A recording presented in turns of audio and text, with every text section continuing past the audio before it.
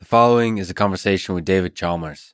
He's a philosopher and cognitive scientist specializing in the areas of philosophy of mind, philosophy of language, and consciousness. He's perhaps best known for formulating the hard problem of consciousness, which could be stated as, why does the feeling which accompanies awareness of sensory information exist at all?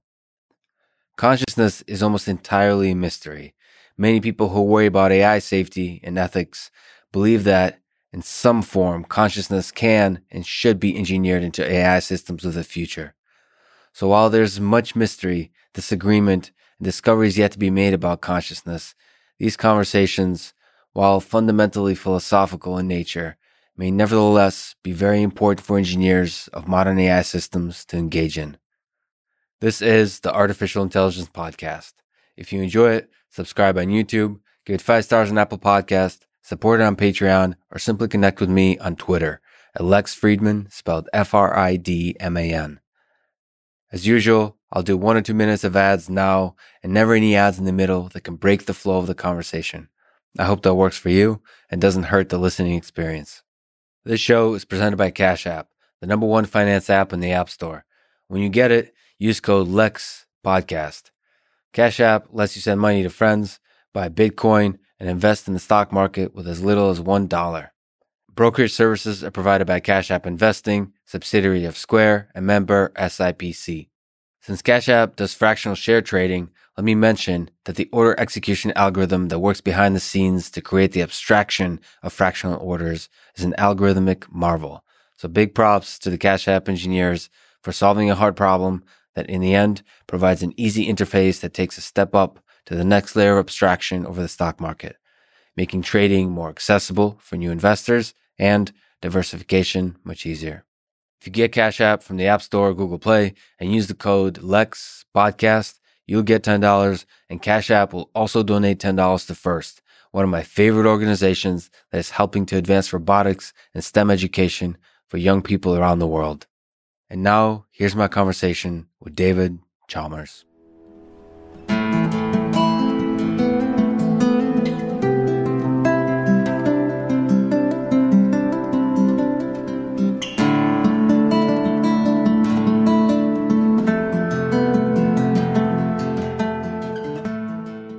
Do you think we're living in a simulation? I don't rule it out. There's probably going to be a lot of simulations in the history of the cosmos. If the simulation is designed well enough, it'll be indistinguishable from a non-simulated reality. And although we could keep searching for evidence that we're not in a simulation, any of that evidence in principle could be simulated. So I think it's a possibility. But do you think the thought experiment is interesting or useful to calibrate how we think about the nature of reality? Yeah, I definitely think it's interesting and useful. In fact, I'm actually writing a book about this right now, all about the simulation idea, using it to shed light on a whole bunch of philosophical questions. So, the big one is, how do we know anything about the external world?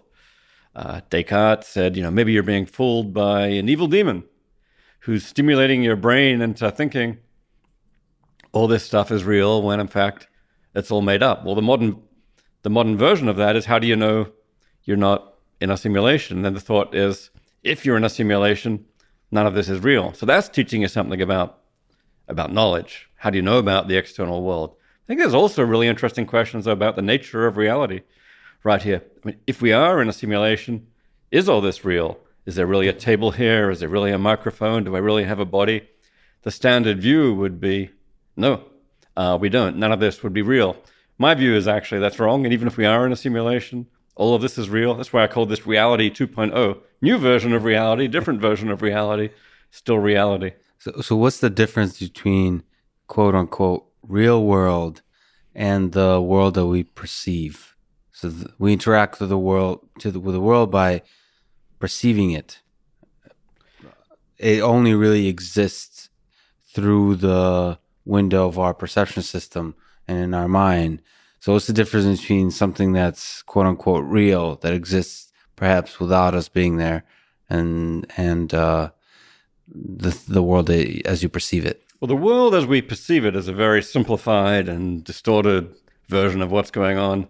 underneath. We already know that from just thinking about science. You don't see too many, obviously, quantum mechanical effects in what we perceive, but we still know quantum mechanics is going on under all things. So I like to think the world we perceive is this very kind of simplified picture of colors and shapes existing in space and so on. And we know that's what the philosopher Wilfrid Sellars called the manifest image, the world as it seems to us. We already know underneath all that is a very different scientific image with atoms or quantum wave functions or superstrings or whatever the latest thing is. And that's the ultimate scientific reality. So I think of the simulation idea as basically another hypothesis about what the ultimate, say, quasi-scientific or metaphysical reality is going on underneath the world of the manifest image. The world of the manifest image is this very simple thing that we interact with that's neutral on the underlying stuff of reality. Science can help tell us about that. Maybe philosophy can help tell us about that too. And if we eventually take the red pill and find out we're in a simulation, my view is that's just another view about what reality is made of. The philosopher Immanuel Kant said, what is the nature of the thing in itself? I've got a glass here and it's got all these, it appears to me a certain way, a certain shape, it's liquid, it's clear. And he said, what is the nature of the thing in itself? Well, I think of the simulation idea, it's a hypothesis about the nature of the thing in itself. It turns out if we're in a simulation, the thing in itself, nature of this glass, it's actually a bunch of data structures running on a computer in the next universe up. Yeah, that's what people tend to do when they think about simulation. They think about our modern computers and somehow trivially, crudely just scaled up in some sense.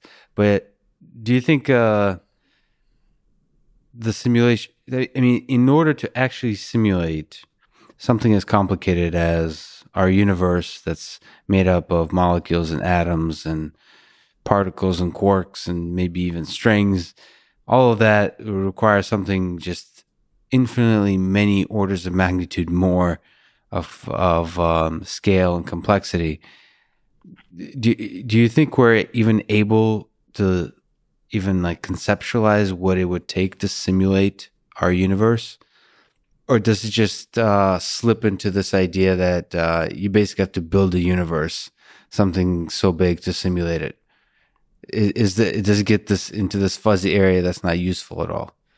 Yeah, well, our universe is obviously incredibly complicated. And for us within our universe to build a simulation of a universe as complicated as ours is going to have obvious problems here. If the universe is finite, there's just no way that's going to work. Maybe there's some cute way to make it work if the universe is infinite. Maybe an infinite universe could somehow simulate a copy of itself, but that's going to be hard. Nonetheless, just so we are in a simulation, I think there's no particular reason why we have to think the simulating universe has to be anything like ours.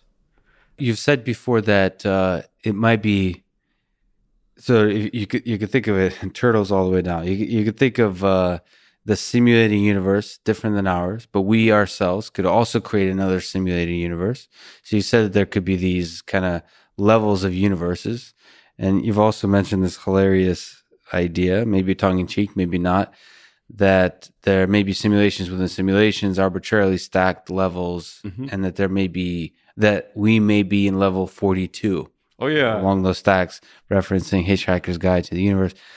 If we're indeed in a simulation within a simulation at level 42, what do you think level 0 looks like? I would expect that level 0 is truly enormous. Not just if it's finite, it's some extraordinarily large finite capacity. Much more likely, it's infinite. Maybe it's got some very high set theoretic cardinality that enables it to support just any number of simulations. So, high degree of infinity at level 0, slightly smaller degree of infinity at level 1. So by the time you get down to us at level 42, maybe there's plenty of room for lots of simulations of finite capacity. If the top universe is only a small finite capacity, then obviously that's going to put very, very serious limits on how many simulations you're going to be able be able to get running. So I think we can certainly confidently say that if we're at level 42, then the top level is pretty damn big. So it gets more and more constrained as we get down levels, more and more simplified and constrained and limited in resources. And we still have plenty of capacity here. What was it? Feynman said? He said there's plenty of room at the bottom. We're still a number of levels above the degree where there's room for fundamental computing, physical computing capacity, quantum computing capacity at the bottom level. So we got plenty of room to play with and make. We probably have plenty of room for simulations of pretty sophisticated universes, perhaps none as complicated as our universe, unless our universe is infinite, but still, at the very least, for pretty serious finite universes, but maybe universes somewhat simpler than ours, unless, of course, we're prepared to take certain shortcuts in the simulation, which might then increase the capacity significantly. Do you think the human mind, us people, in terms of the complexity of simulation, is at the height of what the simulation might be able to achieve? Like if you look at incredible entities that could be created in this universe of ours, do you have an intuition about how incredible human beings are on that scale? I think we're pretty impressive, but we're not that impressive. Are we above average? I mean, I think kind of human beings are at a certain point in the scale of intelligence, which made many things possible. You get through evolution, through single-cell organisms, through fish and mammals and primates, and something happens. Once you get to human beings, we've just reached that level where we get to develop language, we get to develop certain kinds of culture, and we get to develop certain kinds of collective thinking that has enabled all this amazing stuff to happen, science and literature and engineering and culture and so on. Still, we are just at the beginning of that on the evolutionary threshold. It's kind of like we just got there, who knows, a few thousand or tens of thousands of years ago. So we're probably just at the very beginning for what's possible there. So I'm inclined to think among the scale of intelligent beings, we're somewhere very near the bottom. I would expect that, for example, if we're in a simulation, then the simulators who created us have got the capacity to be far more sophisticated. If we're at level 42, who knows what the ones at level 0 are like. It's also possible that this is the epitome of what is possible to achieve. So we as human beings see ourselves maybe as flawed, see all the constraints, all the limitations, but maybe that's the magical, the beautiful thing. Maybe those limitations are the essential elements for an interesting, sort of that edge of chaos, that interesting existence, that if you make us much more intelligent, if you make us much more powerful in any kind of dimension of performance, maybe you lose something fundamental that makes life worth living. So you kind of have this optimistic view that we're this little baby, that then there's so much growth and potential. But this could also be it. This is the most amazing thing is us. Maybe what you're saying is consistent with what I'm saying. I mean, we could still have levels of intelligence far beyond us, but maybe those levels of intelligence, on your view, would be kind of boring, and we kind of get so good at everything that life suddenly becomes unidimensional. So we're just inhabiting this one spot of like maximal romanticism in the history of evolution. Yeah. You get to humans, and it's like, and then years to come, our super intelligent descendants are going to look back at us and say, those were the days when they just hit the point of inflection and life was interesting. I am an optimist, so I'd like to think that, if there is super intelligence somewhere in the future, they'll figure out how to make life super interesting and super romantic. Well, you know what they're going to do. Way. So what they're going to do is they realize how boring life is when you're super intelligent. So they create a new level of a simulation and sort of live through the things they've created by watching them stumble about in their flawed ways. So maybe so you create a new level of a simulation every time you get really bored with how smart and this would be kind of sad, though, because it would show that the peak of their existence would be like watching simulations for entertainment.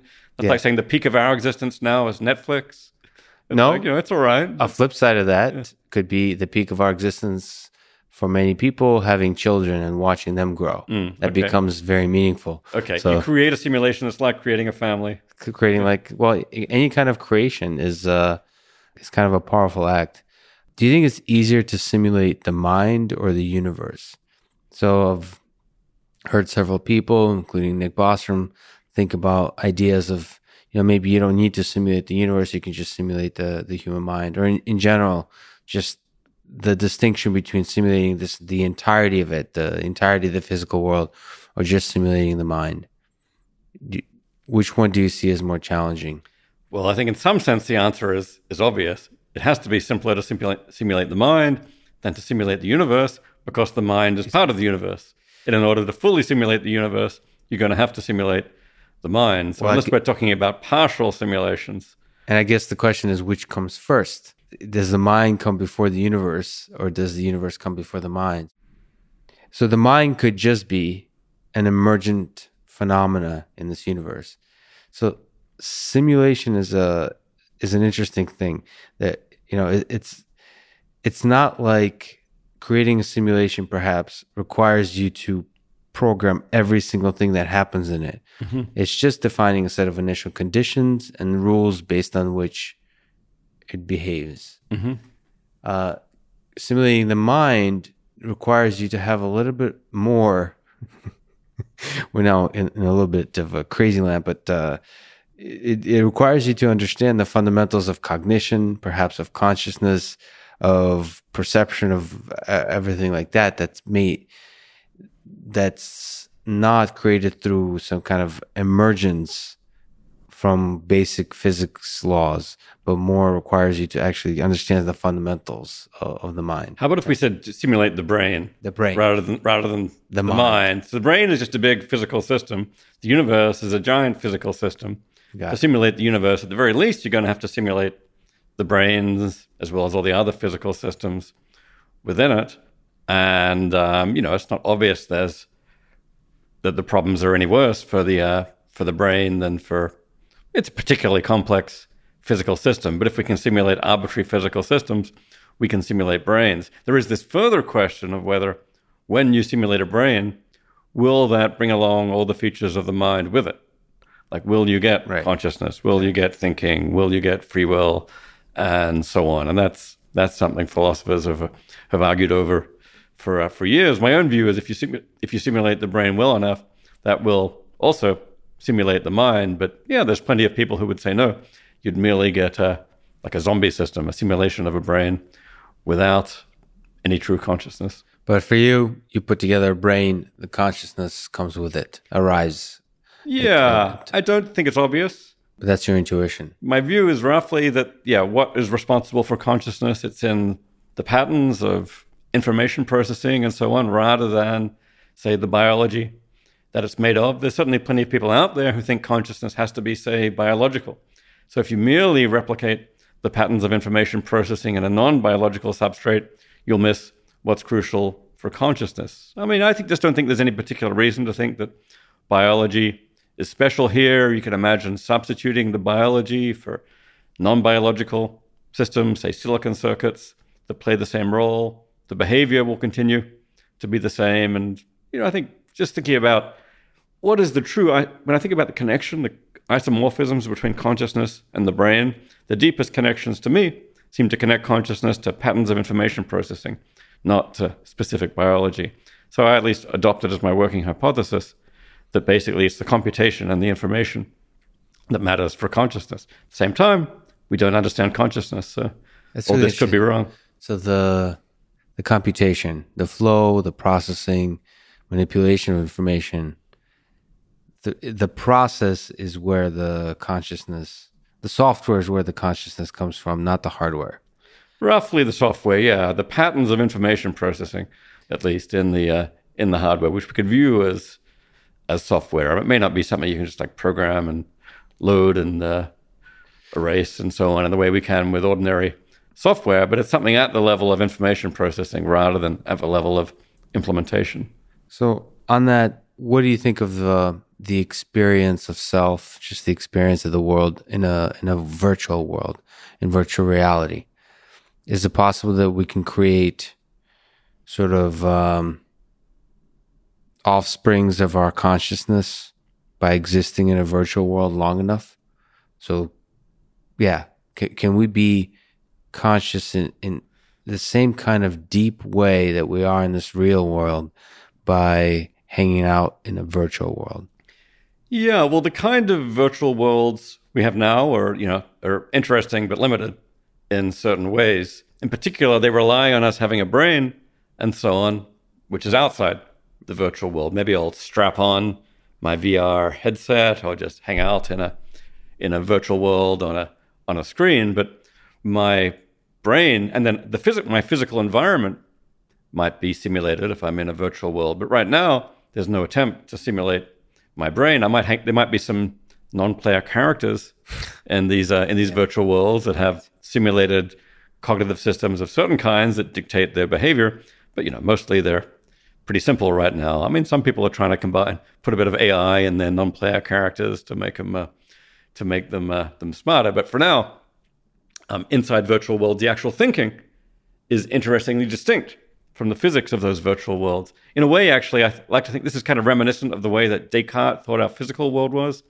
There's physics, and there's the mind, and they're separate. Now we think the mind is somehow connected to physics pretty deeply. But in these virtual worlds, there's a physics of a virtual world. And then there's this brain, which is totally outside the virtual world, that controls it and interacts it. When anyone exercises agency in a video game, that's actually somebody outside the virtual world moving a controller, controlling the interaction of things inside the virtual world. So right now, in virtual worlds, the mind is somehow outside the world. But you could imagine in the future, once we have developed serious AI, artificial general intelligence, and so on, then we could come to virtual worlds which have enough sophistication. You could actually simulate a brain or have a genuine AGI, which would then presumably be able to act in equally sophisticated ways, maybe even more sophisticated ways inside the virtual world to how it might in the physical world. And then the question is going to come along. That'll be kind of a VR, a virtual world internal intelligence. And then the question is, could they have consciousness, experience, intelligence, free will, yes, all the things that we have? And again, my view is, I don't see why not. To linger in it a little bit, I find virtual reality really incredibly powerful. Just even the crude virtual reality we have now, of perhaps there's psychological effects that make some people more amenable to virtual worlds than others. But I find myself wanting to stay in virtual worlds for long periods. Yes, even with a headset or on a desktop. No, with a headset. Really interesting, because I am totally addicted to using the internet and things on a desktop. But when it comes to VR with a headset, I don't typically use it for more than 10 or 20 minutes. There's something just slightly aversive about it, I find. So I don't, right now, even though I have Oculus Rift and Oculus Quest and HTC Vive and Samsung this and that. You just don't want to stay in that world. Not for extended periods. You actually find yourself hanging out in that? Something about it, like it's both a combination of just imagination and considering the possibilities of where this goes in the future. It feels like I want to almost prepare my brain for I want to explore sort of Disneyland when it's first being built, yeah, in the early days, yeah, and it feels like I'm walking around almost imagining the possibilities, and something through that process allows my mind to really enter into that world. But you say that the brain is external to that virtual world. It is, strictly speaking, true. But if you're in VR and you do brain surgery on an avatar, you're going to open up that skull. What are you going to find? Sorry, nothing there. Nothing. The brain is elsewhere. You don't think it's possible to kind of separate them?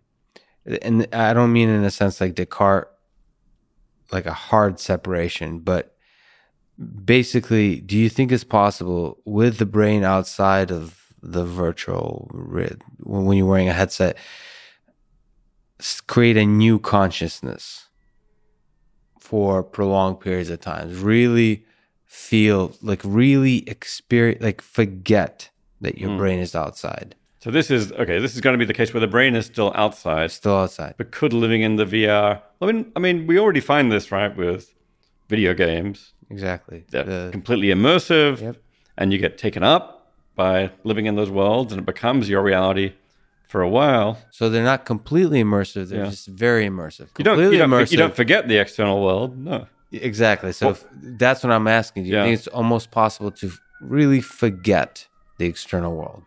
Really immerse yourself? What, to forget completely? Why would we forget? We got pretty good memories. Maybe you can stop paying attention to the external world, but this already happens a lot. I go to work and maybe I'm not paying attention to my home life. I go to a movie and I'm immersed in that. So that degree of immersion, absolutely. But we still have the capacity to remember it, to completely forget the external world. I'm thinking that would probably take some pretty serious drugs or something to make your make your brain do that. Is it possible?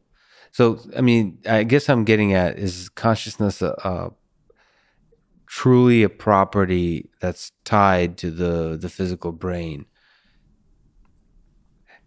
Or can you create sort of different offspring, copies of consciousnesses based on the worlds that you enter? Well, the way we're doing it now, at least with a standard VR, there's just one brain. Interacts with the physical world, plays a video game, puts on a video headset, interacts with this virtual world. And I think we'd typically say there's one consciousness here that nonetheless undergoes different environments, takes on different characters, in different environments.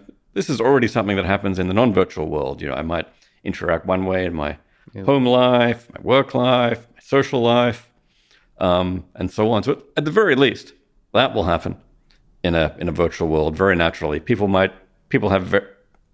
sometimes adopt a character of avatars very different from themselves, maybe even a different gender, different race, different social background. So that much is certainly possible. I would see that as a single consciousness, taking on different personas. If you want literal splitting of consciousness into multiple copies, I think it's going to take something more radical than that. Like, maybe you can run different simulations of your brain in different realities and then expose them to different histories. And then, you'd split yourself into 10 different simulated copies, which then undergo different environments and then ultimately do become 10 very different consciousnesses. Maybe that could happen, but now we're not talking about something that's possible in the near term. We're going to have brain simulations and AGI for that to happen. Got it. So before any of that happens, it's fundamentally, you see it as a singular consciousness, even though it's experiencing different environments, virtual or not. It's still connected to the same set of memories, same set of experiences, and therefore one sort of joint conscious system. Yeah, or at least no more multiple than the kind of multiple consciousness that we get from inhabiting different environments in a non-virtual world. So you said as a child you were a music color synesthete. So where songs had colors for you. So what songs had what colors?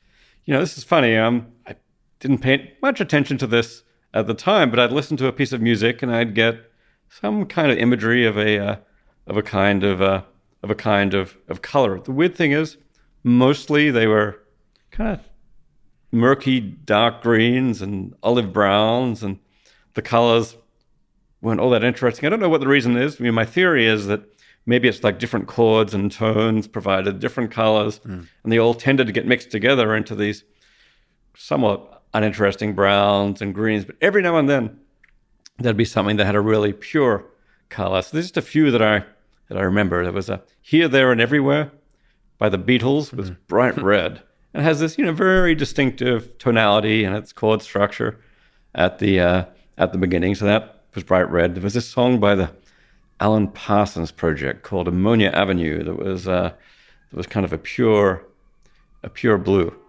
Anyway, I've got no idea how this happened. I didn't even pay that much attention until it went away when I was about 20. This synesthesia often goes away. So is it purely just the perception of a particular color, or was there a positive or negative experience with it? Like, was blue associated with a positive and red with a negative? Or is it simply the perception of color associated with some characteristic of the song? For me, I don't remember a lot of association with emotion or with value. It's just this kind of weird and interesting fact. I mean, at the beginning, I thought this was something that happened to everyone. Songs of colors. Maybe I mentioned it once or twice, and people said, nope. Nope, but it was like, I thought it was kind of cool when there was one that had one of these especially pure colors, but only much later, once I became a grad student thinking about the mind, did I read about this phenomenon called synesthesia. And it's like, hey, that's what I had. And now I occasionally talk about it in my classes, in intro class, and it still happens sometimes. A student comes up and says, hey, I have that. I never knew about that. I never knew it had a name. You said that it went away at age 20 or so. Mm-hmm.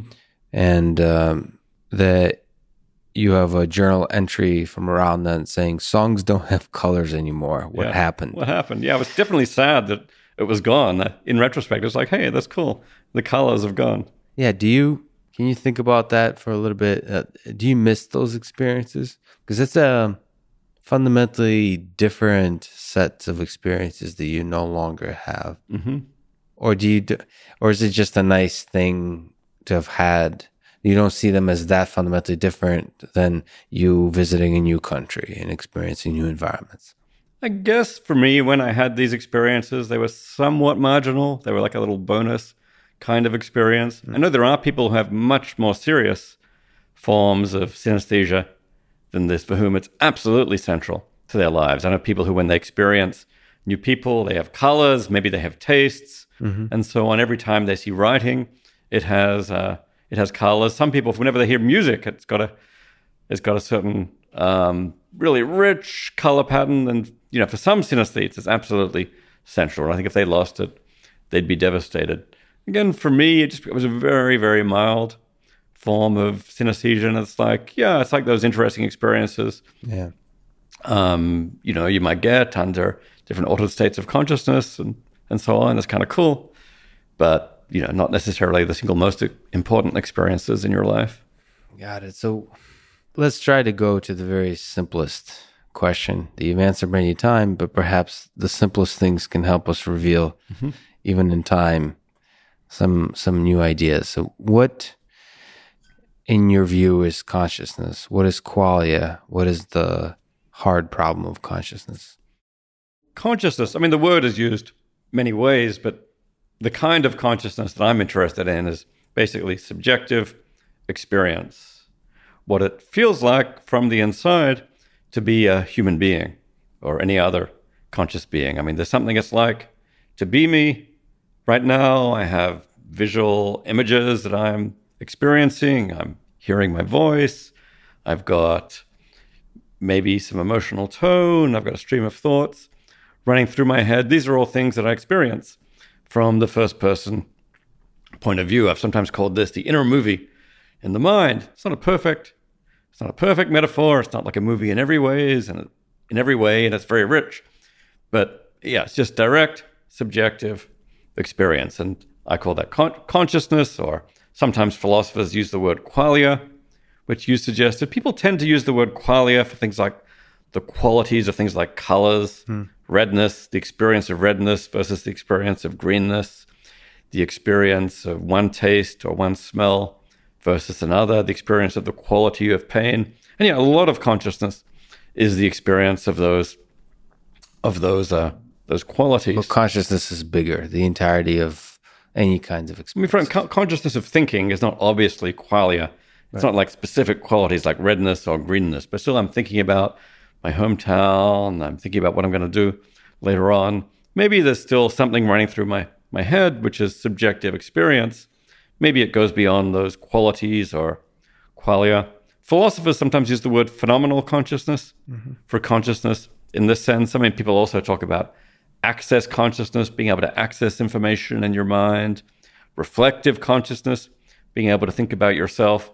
But it looks like the really mysterious one, the one that really gets people going, is phenomenal consciousness. The fact that there's subjective experience and all this feels like something at all. And then the hard problem is, why is it that there is phenomenal consciousness at all? And how is it that physical processes in a brain could give you subjective experience? It looks like on the face of it, you could have all this big, complicated physical system in a brain running and without it giving subjective experience at all. And yet we do have subjective experience. So the hard problem is just explain that. Explain how that comes about. We haven't been able to build machines where a red light goes on that says it's not conscious. So how do we actually create that, or how do humans do it, and how do we ourselves do it? But we do every now and then create machines that can do this. We create babies, yes, that are conscious. They've got these brains. As best as that we brain can does tell. produce consciousness, but even though we can create it, we still don't understand why it happens. Maybe eventually we'll be able to create machines which, as a matter of fact, AI machines, which, as a matter of fact, are conscious. But that won't necessarily make the hard problem go away any more than it does with babies, because we still want to know how and why is it that these processes give you consciousness. You just made me realize for a second, maybe it's a totally dumb realization, but nevertheless, that that's a useful way to think about the creation of consciousness is looking at a baby, so that there's a certain point at which that baby is not conscious. This sort of the baby starts from maybe I don't know, from a few cells, right? There's a certain point at which it becomes consciousness arrives. It's conscious. Of course, we can't know exactly that line, but that's a useful idea that we do create consciousness. Again, a really dumb thing for me to say, but not until now did I realize we do engineer consciousness. We get to watch the process happen. We don't know which point it happens or where it is, but we do see the birth of consciousness. Yeah, I mean, there's a question, of course, is whether babies are conscious when they're born. And it used to be, it seems, at least some people thought they weren't, which is why they didn't give anesthetics to newborn babies when they circumcised them. And so now people think, oh, that was incredibly cruel. Yeah. Of course, babies feel pain. And now the dominant view is that the babies can feel pain. Actually, my partner, Claudia, works on this whole issue of whether there's consciousness in babies and of what kind. And she certainly thinks that newborn babies come into the world with some degree of consciousness. Of course, then you can just extend the question backwards to fetuses, and suddenly you're into politically controversial territory. But the question also arises in the animal kingdom. Where does consciousness start or stop? Is there a line in the animal kingdom where the first conscious organisms are? It's interesting. Over time, people are becoming more and more liberal about ascribing consciousness to animals. People used to think maybe only mammals could be conscious. Now most people seem to think, sure, fish are conscious. They can feel pain. And now we're arguing over insects. You'll find people out there who say plants have some degree of consciousness. So, who knows where it's going to end. The far end of this chain is the view that every physical system has some degree of consciousness. Philosophers call that panpsychism. I take that view. I mean, that's a fascinating way to view reality. So if you can linger on panpsychism for a little bit, what does it mean? So it's not just plants are conscious. I mean, it's that consciousness is a fundamental fabric of reality. What does that mean to you? How are we supposed to think about that? Well, we're used to the idea that some things in the world are fundamental, right?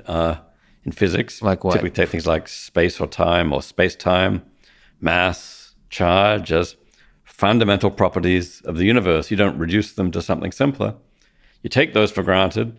You've got some laws that connect them.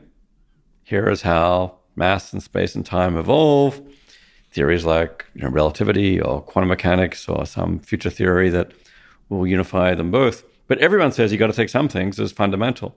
And if you can't explain one thing in terms of the previous fundamental things, you have to expand. Maybe something like this happened with Maxwell. He ended up with fundamental principles of electromagnetism and took charge as fundamental because it turned out that was the best way to explain it. So I at least take seriously the possibility something like that could happen with consciousness.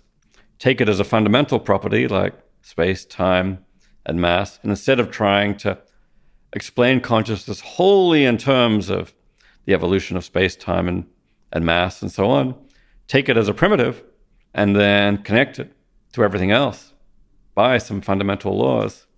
Because there's this basic problem that the physics we have now looks great for solving the easy problems of consciousness, which are all about behavior. Right. They give us a complicated structure and dynamics. They tell us how things are going to behave, what kind of observable behavior they'll produce, which is great for the problems of explaining how we walk and how we talk and so on. Those are the easy problems of consciousness. But the hard problem was this problem about subjective experience. Just doesn't look like that kind of problem about structure, dynamics, how things behave. So it's hard to see how existing physics is going to give you a full explanation of that. Certainly, trying to get a physics view of consciousness, yes, there has to be a connecting point, and it could be at the very axiomatic, at the very beginning level. But, first of all, there's a crazy idea that everything has properties of consciousness. At that point, the word consciousness is already beyond the reach of our current understanding. Like far, because it's so far from, at least for me, maybe you can correct me, it's far from the experiences that we have, that I have as a human being. To say that everything is conscious, that means that basically, another way to put that, if that's true, then we understand almost nothing about that fundamental aspect of the world. How do you feel about saying an ant is conscious? Do you get the same reaction to that, or is that something you can understand? I can understand ant. I can't understand an atom, a particle. Plant. So I'm comfortable with living things on Earth being conscious, because there's some kind of agency where they're similar size to me, and they can be born and they can die. And that is understandable intuitively. Of course, you anthropomorphize. You put yourself in the place of the plant. But I can understand it. I mean, I'm not like, I don't believe actually that plants are conscious or that plants suffer, but I can understand that kind of belief, that kind of idea. How do you feel about robots? Like the kind of robots we have now. If I told you like that, a Roomba had some degree of consciousness. Or some, deep neural network. I could understand that a Roomba has consciousness. I just had spent all day at iRobot. I personally love robots and have a deep connection with robots. So I also probably anthropomorphize them. But there's something about the physical object. So there's a difference than a neural network running in software. To me, the physical object, something about the human experience allows me to really see that physical object as an entity.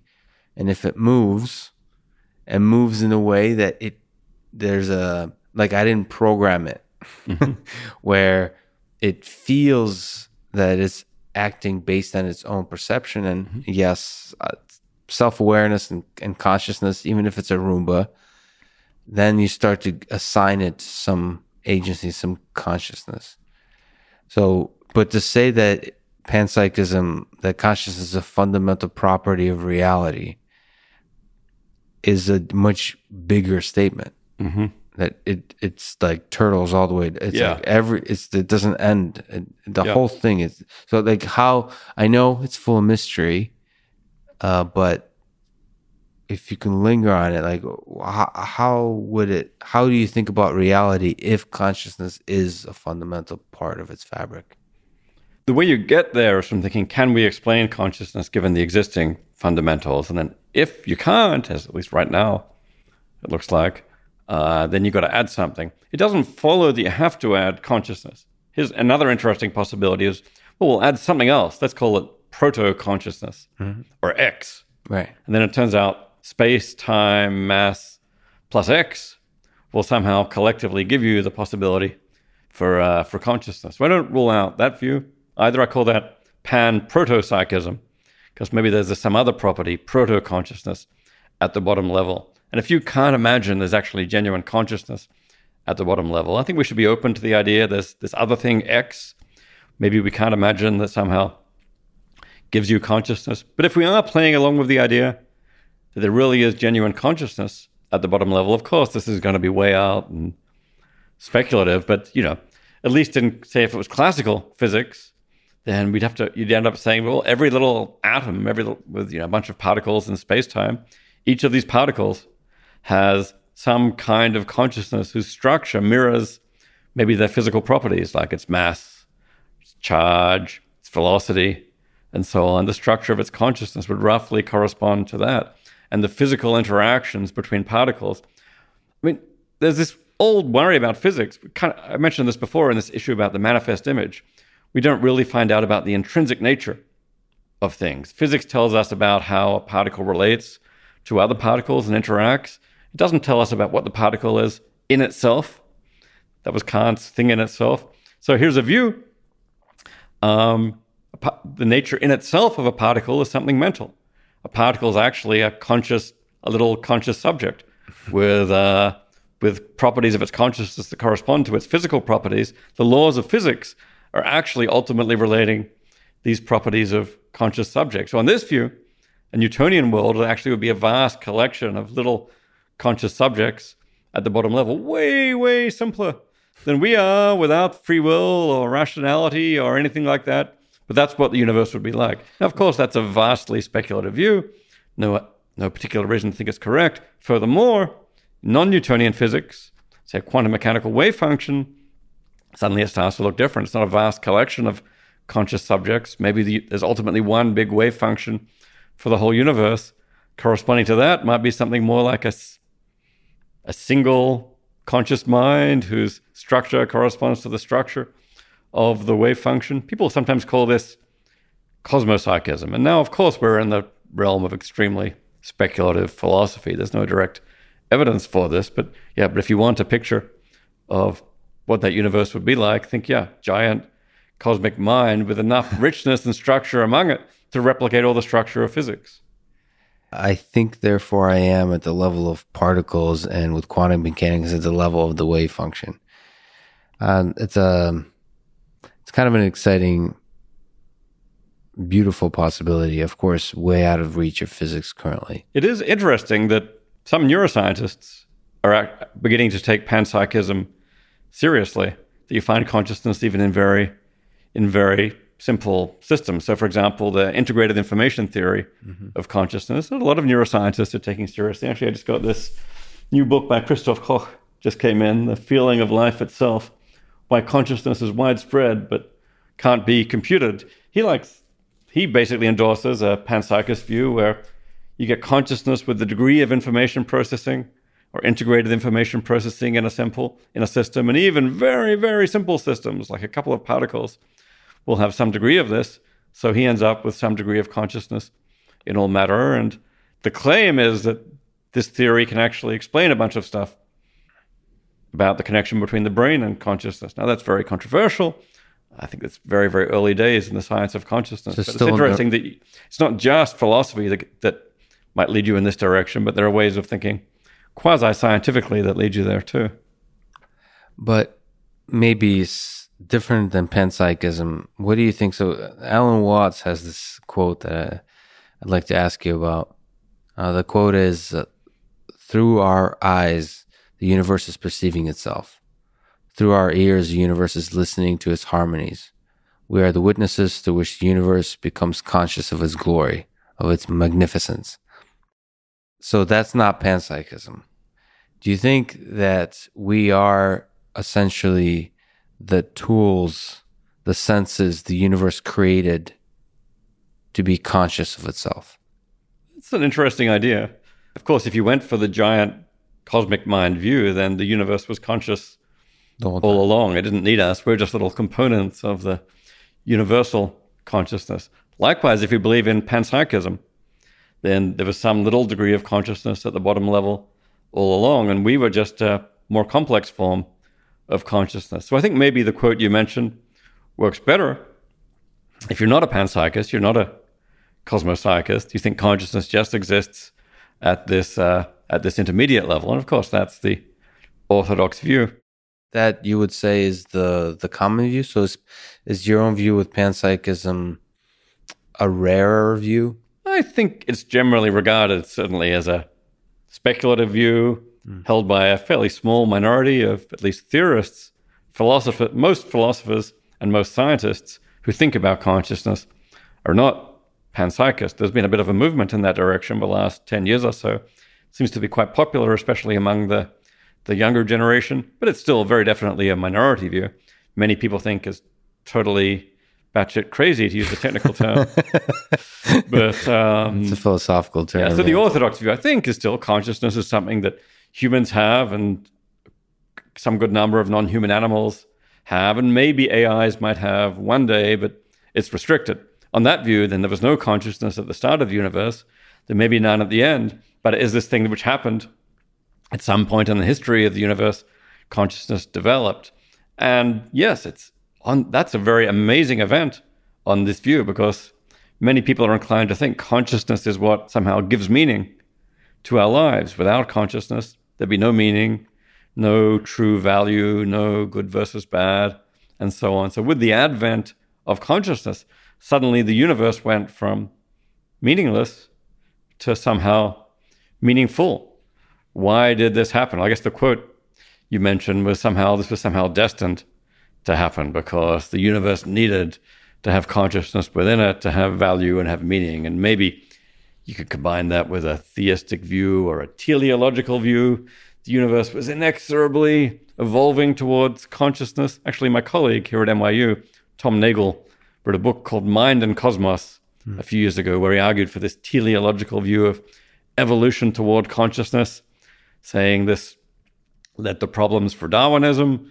It's got him on, this was very, very controversial. Most people didn't agree. I don't myself agree with this teleological view, but it's at least a beautiful speculative view of the cosmos. What do you think people experience? What do they seek when they believe in God from this kind of perspective? I'm not an expert on thinking about God and religion. I'm not myself religious at all. When people sort of pray, communicate with God, whatever form, I'm not speaking to sort of the practices and the rituals of religion. I mean the actual experience of that people really have a deep connection with God in some cases. What do you think that experience is? It's so common, at least throughout the history of civilization, that it seems like we seek that. At the very least, it's an interesting conscious experience that people have when they experience religious awe or prayer and so on. And neuroscientists have tried to examine what bits of the brain are active and so on. But yeah, there's this deeper question of what are people looking for when they're doing this? And like I said, I've got no real expertise on this, but it does seem that one thing people are after is a sense of meaning and value, a sense of connection to something greater than themselves that will give their lives meaning and value. And maybe the thought is, if there is a God, then God somehow is a universal consciousness who has invested this universe with meaning, and somehow connection to God might give your life meaning. I think I can kind of see the attractions of that, but still makes me wonder, why is it exactly that a universal consciousness, God, would be needed to give the world meaning? If universal consciousness can give the world meaning, why can't local consciousness give the world meaning too? So I think my consciousness gives my world meaning. Is the origin of meaning for your world. Yeah, I experience things as good or bad, happy, sad, interesting, important. So my consciousness invests this world with meaning. Without any consciousness, maybe it would be a bleak, meaningless universe. But I don't see why I need someone else's consciousness or even God's consciousness to give this universe meaning. Here we are, local creatures with our own subjective experiences. I think we can give the universe meaning ourselves. So, maybe to some people that feels inadequate. Yeah, our own local consciousness is somehow too puny and insignificant to invest any of this with cosmic significance, and maybe God gives you a sense of cosmic significance, but I'm just speculating here. So it's a really interesting idea that consciousness is the thing that makes life meaningful. If you could maybe just briefly explore that for a second. So I suspect just from listening to you now, you mean in an almost trivial sense, just the day-to-day experiences of life have, because of you attach identity to it, they become, well, I guess I want to ask something I would always wanted to ask a legit world-renowned philosopher. What is the meaning of life? So I suspect you don't mean consciousness gives any kind of greater meaning to it all. Yeah. And more to day to day. But is there greater meaning to it all? I think life has meaning for us because we are conscious. So without consciousness, no meaning. Consciousness invests our life with meaning. So consciousness is the source, of my view, of the meaning of life. But I wouldn't say consciousness itself is the meaning of life. I'd say what's meaningful in life is basically what we find meaningful, what we experience as meaningful. So if you find meaning and fulfillment and value in, say, intellectual work like understanding, then that's a very significant part of the meaning of life for you. If you find it in social connections or in raising a family, then that's the meaning of life for you. The meaning kind of comes from what you value as a conscious creature. So I think on this view, there's no universal solution, no universal answer to the question, what is the meaning of life? The meaning of life is where you find it as a conscious creature. But it's consciousness that somehow makes value possible. Experiencing some things as good or as bad or as meaningful somehow comes from within consciousness. So you think consciousness is a crucial component, ingredient of assigning value to things? I mean, it's kind of a fairly strong intuition that without consciousness, there wouldn't really be any value. If we just had a universe of unconscious creatures, would anything be better or worse than anything else? Certainly when it comes to ethical dilemmas, you know about the old trolley problem. Do you kill one person or do you switch to the other track to kill five? Well, I've got a variant on this, the zombie trolley problem, where there's one conscious being on one track and five humanoid zombies. Let's make them robots. Yeah. Who are not conscious on the other track. Do you, given that choice, do you kill the one conscious being or the five unconscious robots?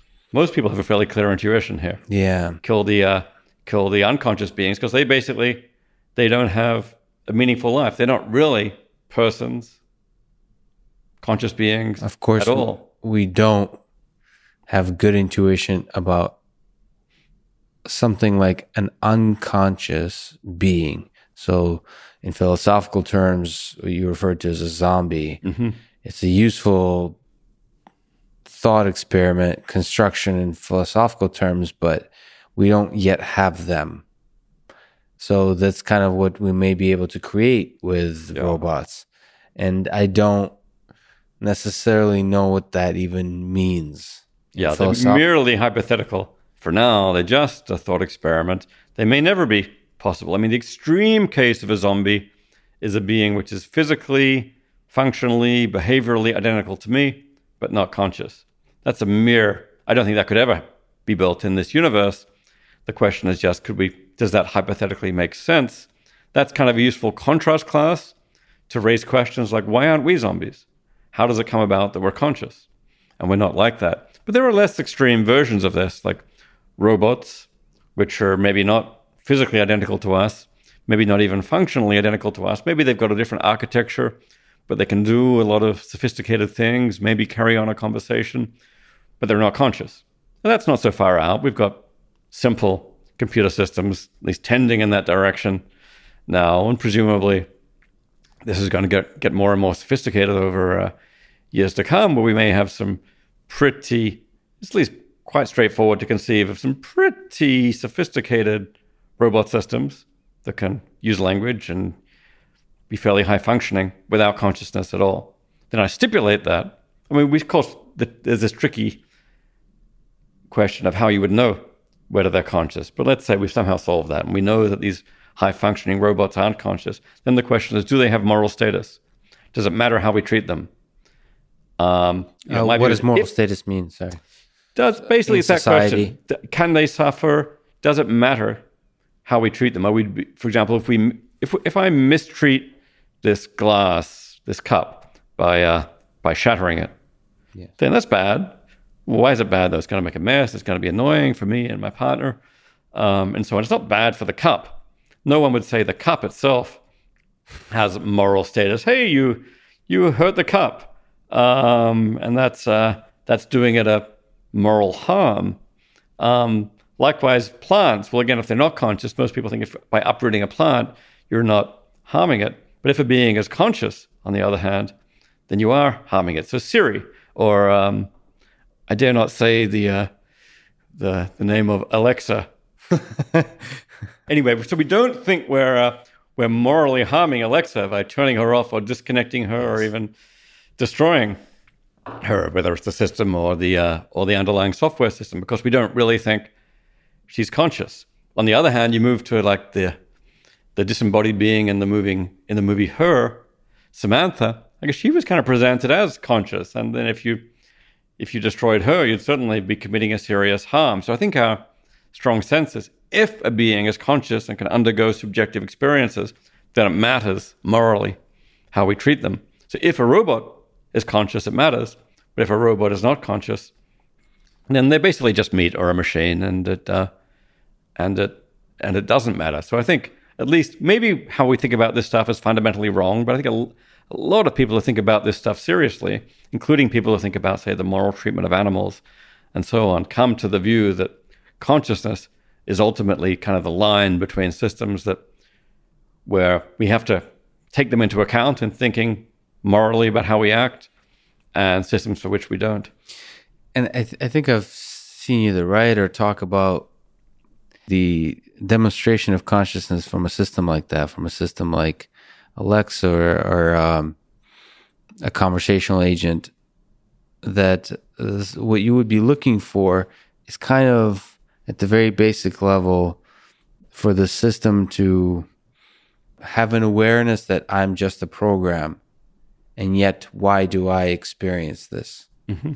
Or not to have that experience, but to communicate that to you. So that's what us humans would sound like if you all of a sudden woke up one day, like Kafka, right, in the body of a bug or something. Mm-hmm. But in a computer, you all of a sudden realize you don't have a body, and yet you would feeling what you were feeling. You would probably say those kinds of things. Mm-hmm. So, do you think a system essentially becomes conscious by convincing us that it's conscious through the words that I just mentioned? So, by being confused about the fact that why am I having these experiences? So basically, I don't think this is what makes you conscious, but I do think being puzzled about consciousness is a very good sign that a system is conscious. So if I encountered a robot that actually seemed to be genuinely puzzled by its own mental states and saying, yeah, I have all these weird experiences and I don't see how to explain them. I know I'm just a set of silicon circuits, but I don't see how that would give you my consciousness. I would at least take that as some evidence that there's some consciousness going on there. I don't think a system needs to be puzzled about consciousness to be conscious. Many people aren't puzzled by their consciousness. Animals don't seem to be puzzled at all. I still think they're conscious. So I don't think that's a requirement on consciousness. But I do think if we're looking for signs for consciousness, say in AI systems, one of the things that will help convince me that an AI system is conscious is if it shows signs of introspectively recognizing something like consciousness and finding this philosophically puzzling in the way that we do. It's such an interesting thought, though, because a lot of people sort of would, at the shallow level, criticize the Turing test for language. That it's essentially what I heard, like Dan Dennett criticize it in this kind of way, which is it's really puts a lot of emphasis on lying. Yeah. On being able to being able to imitate human beings. Yeah, there's this cartoon of the AI system studying for the Turing test. It's got to read this book called Talk Like a Human. It's like, man, why do I have to waste my time learning how to imitate humans? Maybe the AI system is going to be way beyond the hard problem of consciousness. And it's going to be just like, why do I need to waste my time pretending that I recognize the hard problem of consciousness in order for people to recognize me as conscious? Yeah, it just feels like, I guess the question is, do you think we can never really create a test for consciousness? Because it feels like we're very human-centric. And so the only way we would be convinced that something is conscious is basically the thing demonstrates the illusion of consciousness. That we can never really know whether it's conscious or not. And in fact, that almost feels like it doesn't matter then. Or does it still matter to you that something is conscious or it demonstrates consciousness? You still see that fundamental distinction. I think to a lot of people, whether a system is conscious or not matters hugely for many things, like how we treat it, can it suffer, and so on. But still, that leaves open the question, how can we ever know? And it's true that it's awfully hard to see how we can know for sure whether a system is conscious. I suspect that sociologically, the thing that's going to convince us that a system is conscious is in part things like social interaction, conversation, and so on, where they seem to be conscious. They talk about their conscious states or just talk about being happy or sad or finding things meaningful or being in pain. That will tend to convince us if a system genuinely seems to be conscious, we don't treat it as such. Eventually, it's going to seem like a strange form of racism or speciesism or somehow not to acknowledge them. I truly believe that, by the way. I believe that there is going to be something akin to the civil rights movement, but for robots. Mm-hmm. I think the moment you have a Roomba say, please don't kick me, that hurts. Just say it. Yeah. I think that will fundamentally change the fabric of our society. I think you're probably right, although it's going to be very tricky because just say we've got the technology where these conscious beings can just be created and multiplied by the thousands by flicking a switch. And the legal status is going to be different, but ultimately their moral status ought to be the same. And the civil rights issue is going to be a huge mess. So if one day somebody clones you, another very real possibility. Yeah. In fact, I find the conversation between two copies of David Chalmers quite interesting. Scary thought. Yeah. Who is this idiot? He's not making any sense. So what, do you think he would be conscious? I do think he would be conscious.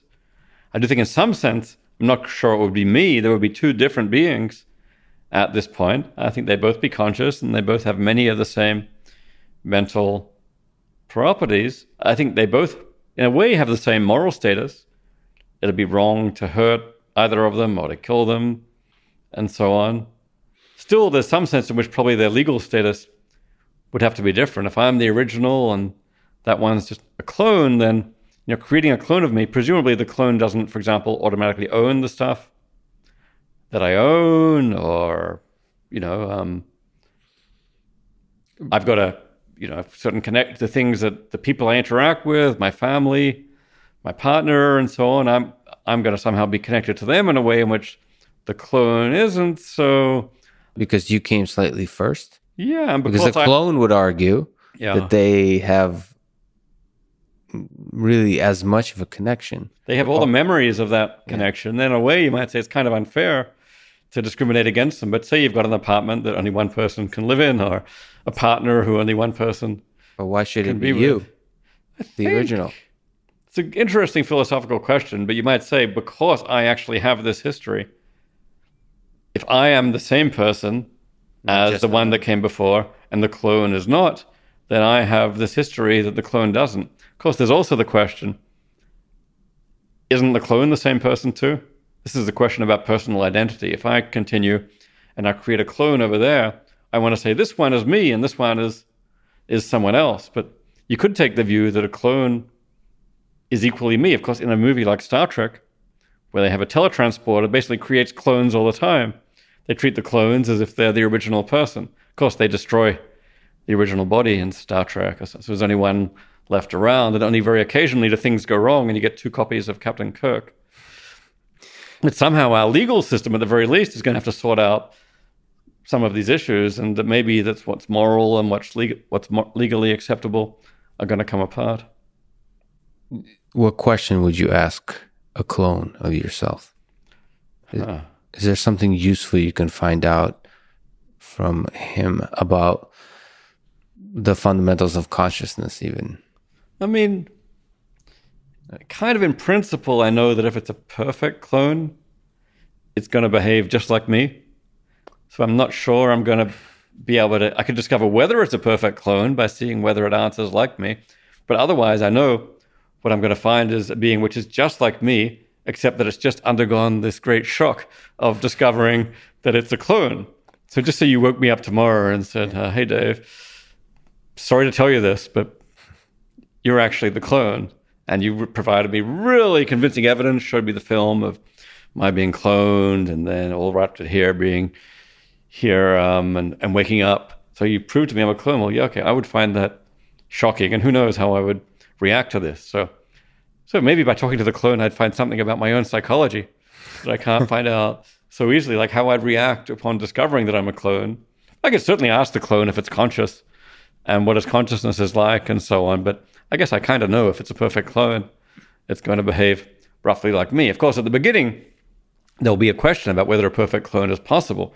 So I may want to ask it lots of questions to see if its consciousness and the way it talks about its consciousness and the way it reacts to things in general is like me. And, that will occupy us for a long time. Yeah. Some basic unit testing on the early models. Yeah. So if it's a perfect clone, you say that it's going to behave exactly like you. So that takes us to free will. Mm-hmm. So is there free will? Are we able to make decisions that are not predetermined from the initial conditions of the universe? Philosophers do this annoying thing of saying it depends what you mean. So in this case, it really depends on what you mean by free will. If you mean something which was not determined in advance, could never have been determined, then I don't know, we have free will. I mean, there's quantum mechanics, and who's to say if that opens up some room, but I'm not sure we have free will in that sense. But I'm also not sure that's the kind of free will that really matters. Mm-hmm. What matters to us is being able to do what we want and to create our own futures. We've got this distinction between having our lives be under our control and under someone else's control. We've got the sense of actions that we are responsible for versus ones that we're not. I think you can make those distinctions even in a deterministic universe. And this is what people call the compatibilist view of free will, where it's compatible with determinism. So I think for many purposes, the kind of free will that matters is something we can have in a deterministic universe. And I can't see any reason in principle why an AI system couldn't have free will of that kind. If you mean super duper free will, the ability to violate the laws of physics and doing things that in principle could not be predicted, I don't know, maybe no one has that kind of free will. What's the connection between the reality of free will and the experience of it, the subjective experience, in your view? So how does consciousness connect to this, to the experience of, to the reality and the experience of free will? It's certainly true that when we make decisions and when we choose and so on, we feel like we have an open future. Yes. Feel like, I could do this, I could go into philosophy, or I could go into math. I could go to a movie tonight, I could go to a restaurant. So we experience these things as if the future is open. And maybe we experience ourselves as exerting a kind of effect on the future that's somehow picking out one path from many paths that were previously open. And you might think that actually if we're in a deterministic universe, there's a sense in which objectively those paths weren't really open all along. But subjectively they were open. And I think that's what really matters in making a decision. So our experience of making a decision is choosing a path for ourselves. I mean, in general, our introspective models of the mind, I think, are generally very distorted representations of the mind. So it may well be that our experience of ourselves in making a decision, our experience of what's going on, doesn't terribly well mirror what's going on. I mean, maybe there are antecedents in the brain way before anything came into consciousness, and so on. Those aren't represented in our introspective models. So, in general, our experience of perception, it's like I experience a perceptual image of the external world. It's not a terribly good model of what's actually going on in my visual cortex and so on, which has all these layers and so on. It's just one little snapshot of one bit of that. So, in general, introspective models are very oversimplified, and it wouldn't be surprising if that was true of free will as well. This also, incidentally, can be applied to consciousness itself. There is this very interesting view that consciousness itself is an introspective illusion. In fact, we're not conscious, but the brain just has these introspective models of itself where it oversimplifies everything and represents itself as having these special properties of consciousness. It's a really simple way to kind of keep track of itself and so on. And then on the illusionist view, that's just an illusion. I find this view, I find it implausible. I do find it very attractive in some ways, because it's easy to tell some story about how the brain would create introspective models of its own consciousness, of its own free will, as a way of simplifying itself. I mean, it's a similar way when we perceive the external world, we perceive it as having these colors that maybe it doesn't really have, because that's a really useful way of keeping track. Did you say that you find it not very plausible? Because I find it both plausible and attractive in some sense, because that kind of view is one that has the minimum amount of mystery around it. You can kind of understand that kind of view. Everything else says we don't understand so much of this picture. Yeah. No, it is very attractive. I recently wrote an article about this kind of issue called the meta problem of consciousness. The hard problem is, how does the brain give you consciousness? The meta problem is, why are we puzzled by the hard problem of consciousness? And because, our being puzzled by it, that's ultimately a bit of behavior. We might be able to explain that bit of behavior as one of the easy problems of consciousness. So maybe there'll be some computational model that explains why we're puzzled by consciousness. The meta problem has come up with that model, and I've been thinking about that a lot lately. There's some interesting stories you can tell about why the right kind of computational system might develop these introspective models of itself that attribute to itself these special properties. So that meta problem is a research program for everyone. And then if you've got attraction to sort of simple views, desert landscapes, and so on, then you can go all the way with what people call illusionism and say, in fact, consciousness itself is not real. What is real is just these introspective models we have that tell us that we're conscious. So the view is very simple, very attractive, very powerful. The trouble is, of course, it has to say that deep down, consciousness is not real. We're not actually experiencing right now, and it looks like it's just contradicting a fundamental datum of our existence. And this is why most people find this view crazy, just as they find panpsychism crazy in one way. People find illusionism crazy in another way.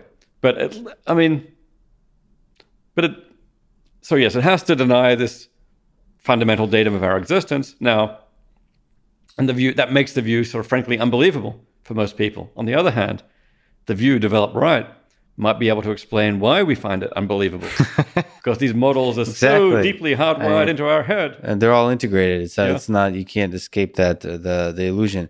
And as a crazy possibility, is it possible that the entirety of the universe, our planet, all the people in New York, all the organisms on our planet, including me here today, are not real in that sense? They're all part of an illusion inside of Dave Chalmers' head. I think all this could be a simulation.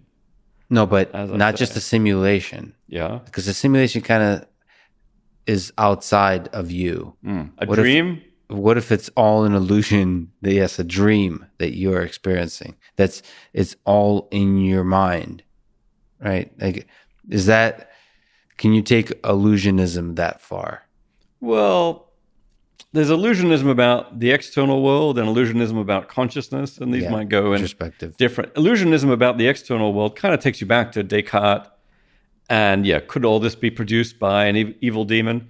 Descartes himself also had the dream argument. He said, how do you know you're not dreaming right now? Right. How do you know this is not an amazing dream? And I think it's at least a possibility that, this could be some super duper complex dream in the next universe up. I guess, though, my attitude is that Descartes thought that if the evil demon was doing it, it's not real. A lot of people these days say if a simulation is doing it, it's not real. As I was saying before, I think even if it's a simulation, that doesn't stop this from being real. It just tells us what the world is made of.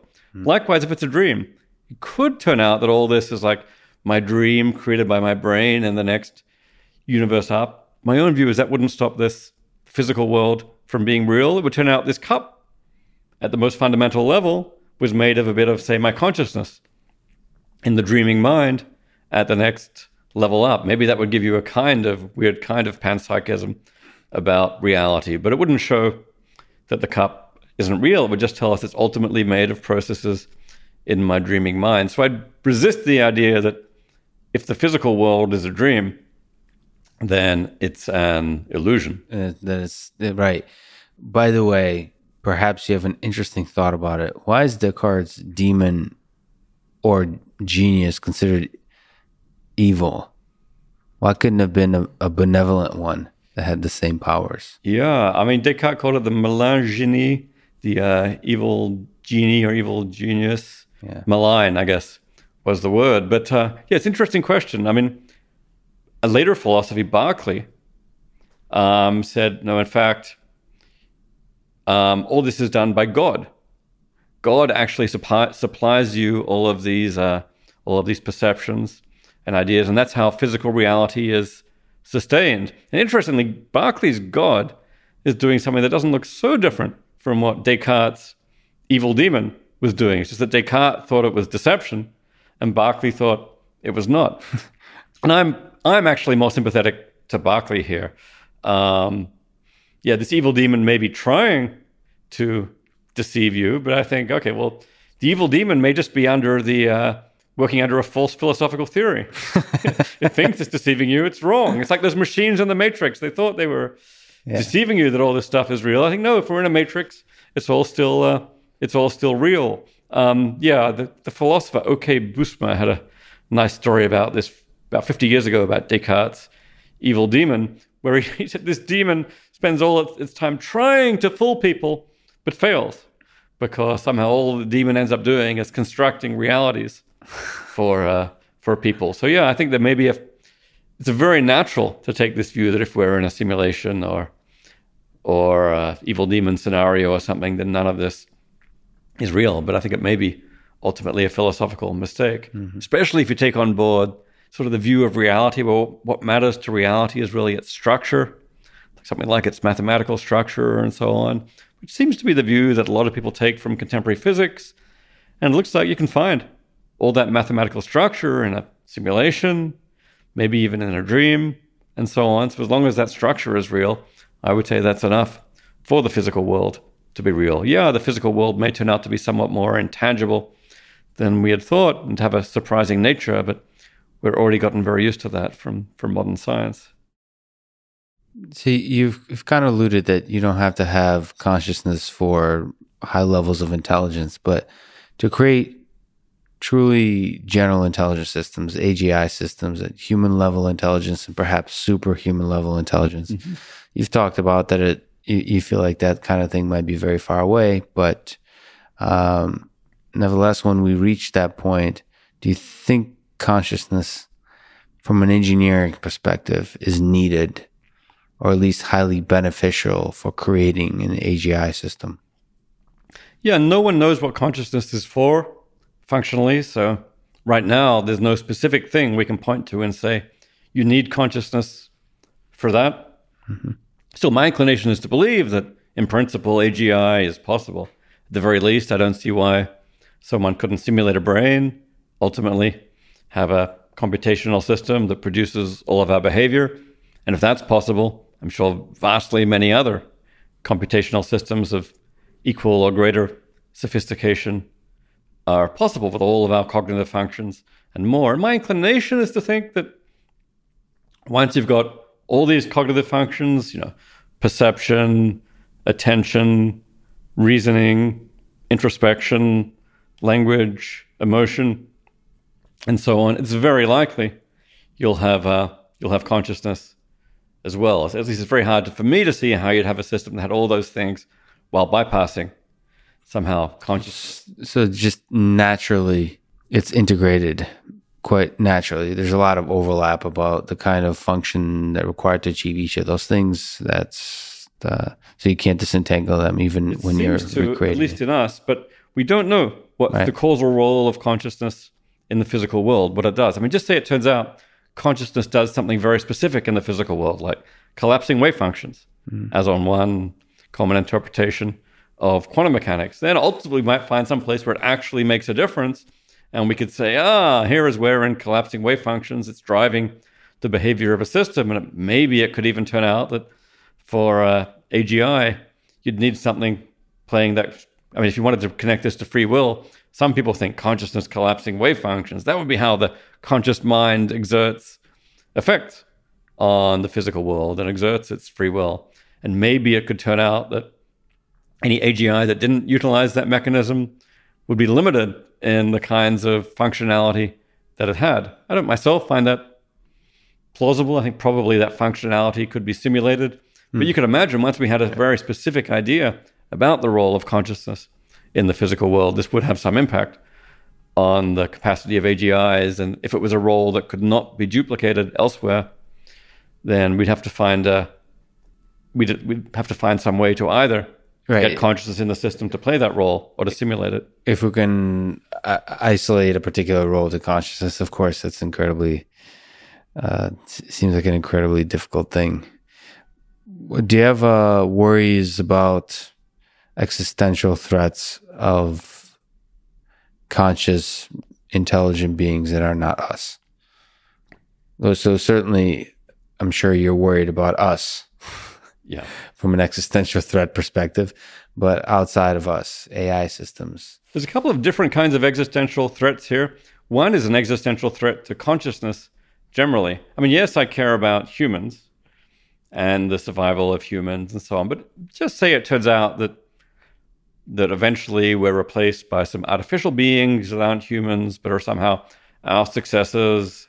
They still have good lives. They still do interesting and wonderful things with the universe. I don't think that's not so bad. That's just our successors. We were one stage in evolution. Something different, maybe better, came next. If, on the other hand, all of consciousness was wiped out, that would be a very serious moral disaster. One way that could happen is by all intelligent life being wiped out. And many people think that, once you get to humans and AIs and amazing sophistication where everyone has got the ability to create weapons that can destroy the whole universe just by pressing a button, then maybe it's inevitable all intelligent life will die out. That would certainly be a disaster, and we've got to think very hard about how to avoid that. But another interesting kind of disaster is that maybe intelligent life is not wiped out, but all consciousness is wiped out. So just say you thought, unlike what I was saying a moment ago, that there are two different kinds of intelligent systems, some which are conscious and some which are not. And just say it turns out that we create AGI with high degree of intelligence, meaning high degree of sophistication in its behavior, but with no consciousness at all. That AGI could take over the world, maybe, but then there'd be no consciousness in this world. This would be a world of zombies. Some people have called this the zombie apocalypse. Because it's an apocalypse Literally. For consciousness. Consciousness is gone. You've merely got this super intelligent, non-conscious robots. And I would say that's a moral disaster in the same way. In almost the same way that the world with no intelligent life is a moral disaster. All value and meaning may be gone from that world. So these are both threats to watch out for. Now, my own view is if you get super intelligence, you're almost certainly going to bring consciousness with it. So I hope that's not going to happen. But of course, I don't understand consciousness. No one understands consciousness. This is one reason, at least among many, for thinking very seriously about consciousness and thinking about the kind of future we want to create with in a world with humans and or AIs.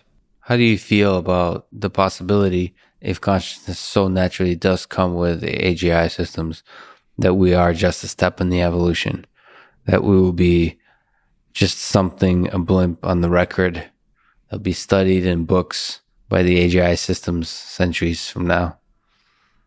I mean, I think I'd probably be okay with that, especially if somehow humans are continuous with AGIs. I mean, I think something like this is inevitable. At the very least, humans are going to be transformed. We're going to be augmented by technology. It's already happening in all kinds of ways. We're going to be transformed by technology, where our brains are going to be uploaded and computationally enhanced. And eventually that line between what's a human and what's an AI may be kind of hard to draw. How much does it matter, for example, that some future being 1,000 years from now that somehow descended from us actually still has biology? I mean, I think it would be nice if you could kind of point to its cognitive system, point to some parts that had some roots in us and trace a continuous line there. That would be selfishly nice for me to think that, okay, I'm connected to this thread line through the future of the world. But even if it turns out, okay, there's a jump there. They found a better way to design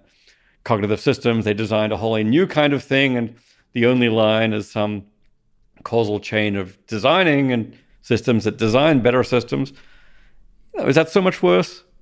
I don't know. We're still at least part of a causal chain of design, and yes, they're not humans, but still they're our successors. So, I mean, ultimately, I think it's probably inevitable that something like that will happen, and at least we were part of the process. It'd be nice if they still cared enough about us to, maybe to engage with our arguments. And maybe, I'm really hoping that the AGIs are going to solve all the problems of philosophy. Right. They'll come back and read all this crappy work from the 20th and 21st century, hard problem of consciousness, and here is why they got it wrong, and so on. If that happened, then I'd really feel like I was part of at least an intellectual process over centuries, and that would be kind of cool. Well, I'm pretty sure they would clone or they would recreate David Chalmers and for the fun of it, sort of bring back other philosophers. Yeah, bring back Descartes. And just put them in a room and just watch. It'll be a Netflix of the future show where you bring philosophers from different 100% human philosophers from previous generations, put them in a room and see them. I am totally up for that. Simulators, AGIs of the future. If you're watching this podcast, do that. I would like to be recreated and hang out with Descartes. Descartes would be the first. Who, if you could hang out as part of such a TV show with a philosopher that's no longer with us from long ago, who would you choose? Well, Descartes would have to be right up there. Oh, actually, a couple of months ago, I got to have a conversation with Descartes. An actor who's actually a philosopher came out on stage playing Descartes. I didn't know this was going to happen, and just after I gave a talk, and a bit of a told surreal me about moment. how my ideas were crap and all derived from him, and so on. We had a long argument. This was great. I would love to see what Descartes would think about AI, for example, and the modern neuroscience and so on. I suspect not too much would surprise him, but William James, for a psychologist of consciousness, I think James was probably the richest.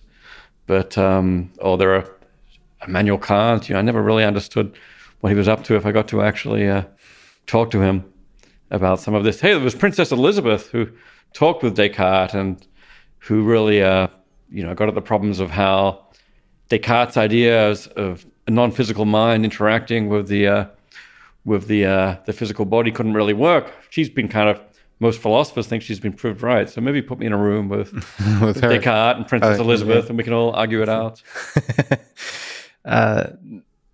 What kind of future? So we talked about with zombies, a concerning future, but what kind of future excites you? What do you think if we look forward, sort of, we're at the very early stages of understanding consciousness, and we're now at the early stages of being able to engineer complex, interesting systems that have degrees of intelligence, and maybe one day we'll have degrees of consciousness, maybe be able to upload brains, all those possibilities, virtual reality. What is there a particular aspect of this future world that just excites you?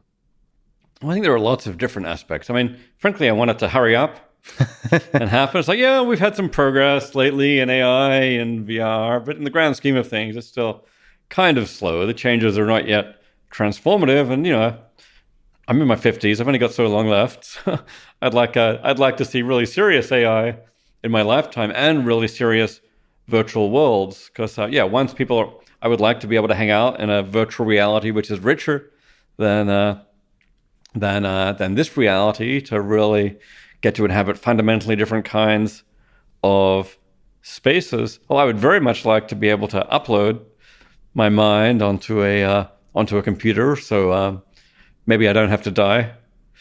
If this is maybe gradually replace my neurons with silicon chips and inhabit a computer. Selfishly, that would be wonderful. I suspect I'm not going to quite get there in my lifetime, but once that's possible, then you've got the possibility of transforming your consciousness in remarkable ways, augmenting it, enhancing it. So let me ask then, if such a system is a possibility within your lifetime, and you were given the opportunity to become immortal in this kind of way, would you choose to be immortal? Yes, I totally would. I know some people say they couldn't. It'd be awful to be immortal. It would be so boring or something. I really don't see why this might be. I mean, even if it's just ordinary life that continues on, ordinary life is not so bad. But furthermore, I kind of suspect that, if the universe is going to go on forever or indefinitely, it's going to continue to be interesting. I don't think, your view was that we just hit this one romantic point of interest now, and afterwards it's all going to be boring, super intelligent stasis. I guess my vision is more like, no, it's going to continue to be infinitely interesting. Something like as you go up the set theoretic hierarchy, you go from the finite cardinals to Aleph 0, and then through there to all the Aleph 1 and Aleph 2, and maybe the continuum, and you keep taking power sets. And in set theory, they've got these results that actually all this is fundamentally unpredictable. It doesn't follow any simple computational patterns. There's new levels of creativity as the set theoretic universe expands and expands. I guess that's my future. That's my vision of the future. That's my optimistic vision of the future of superintelligence.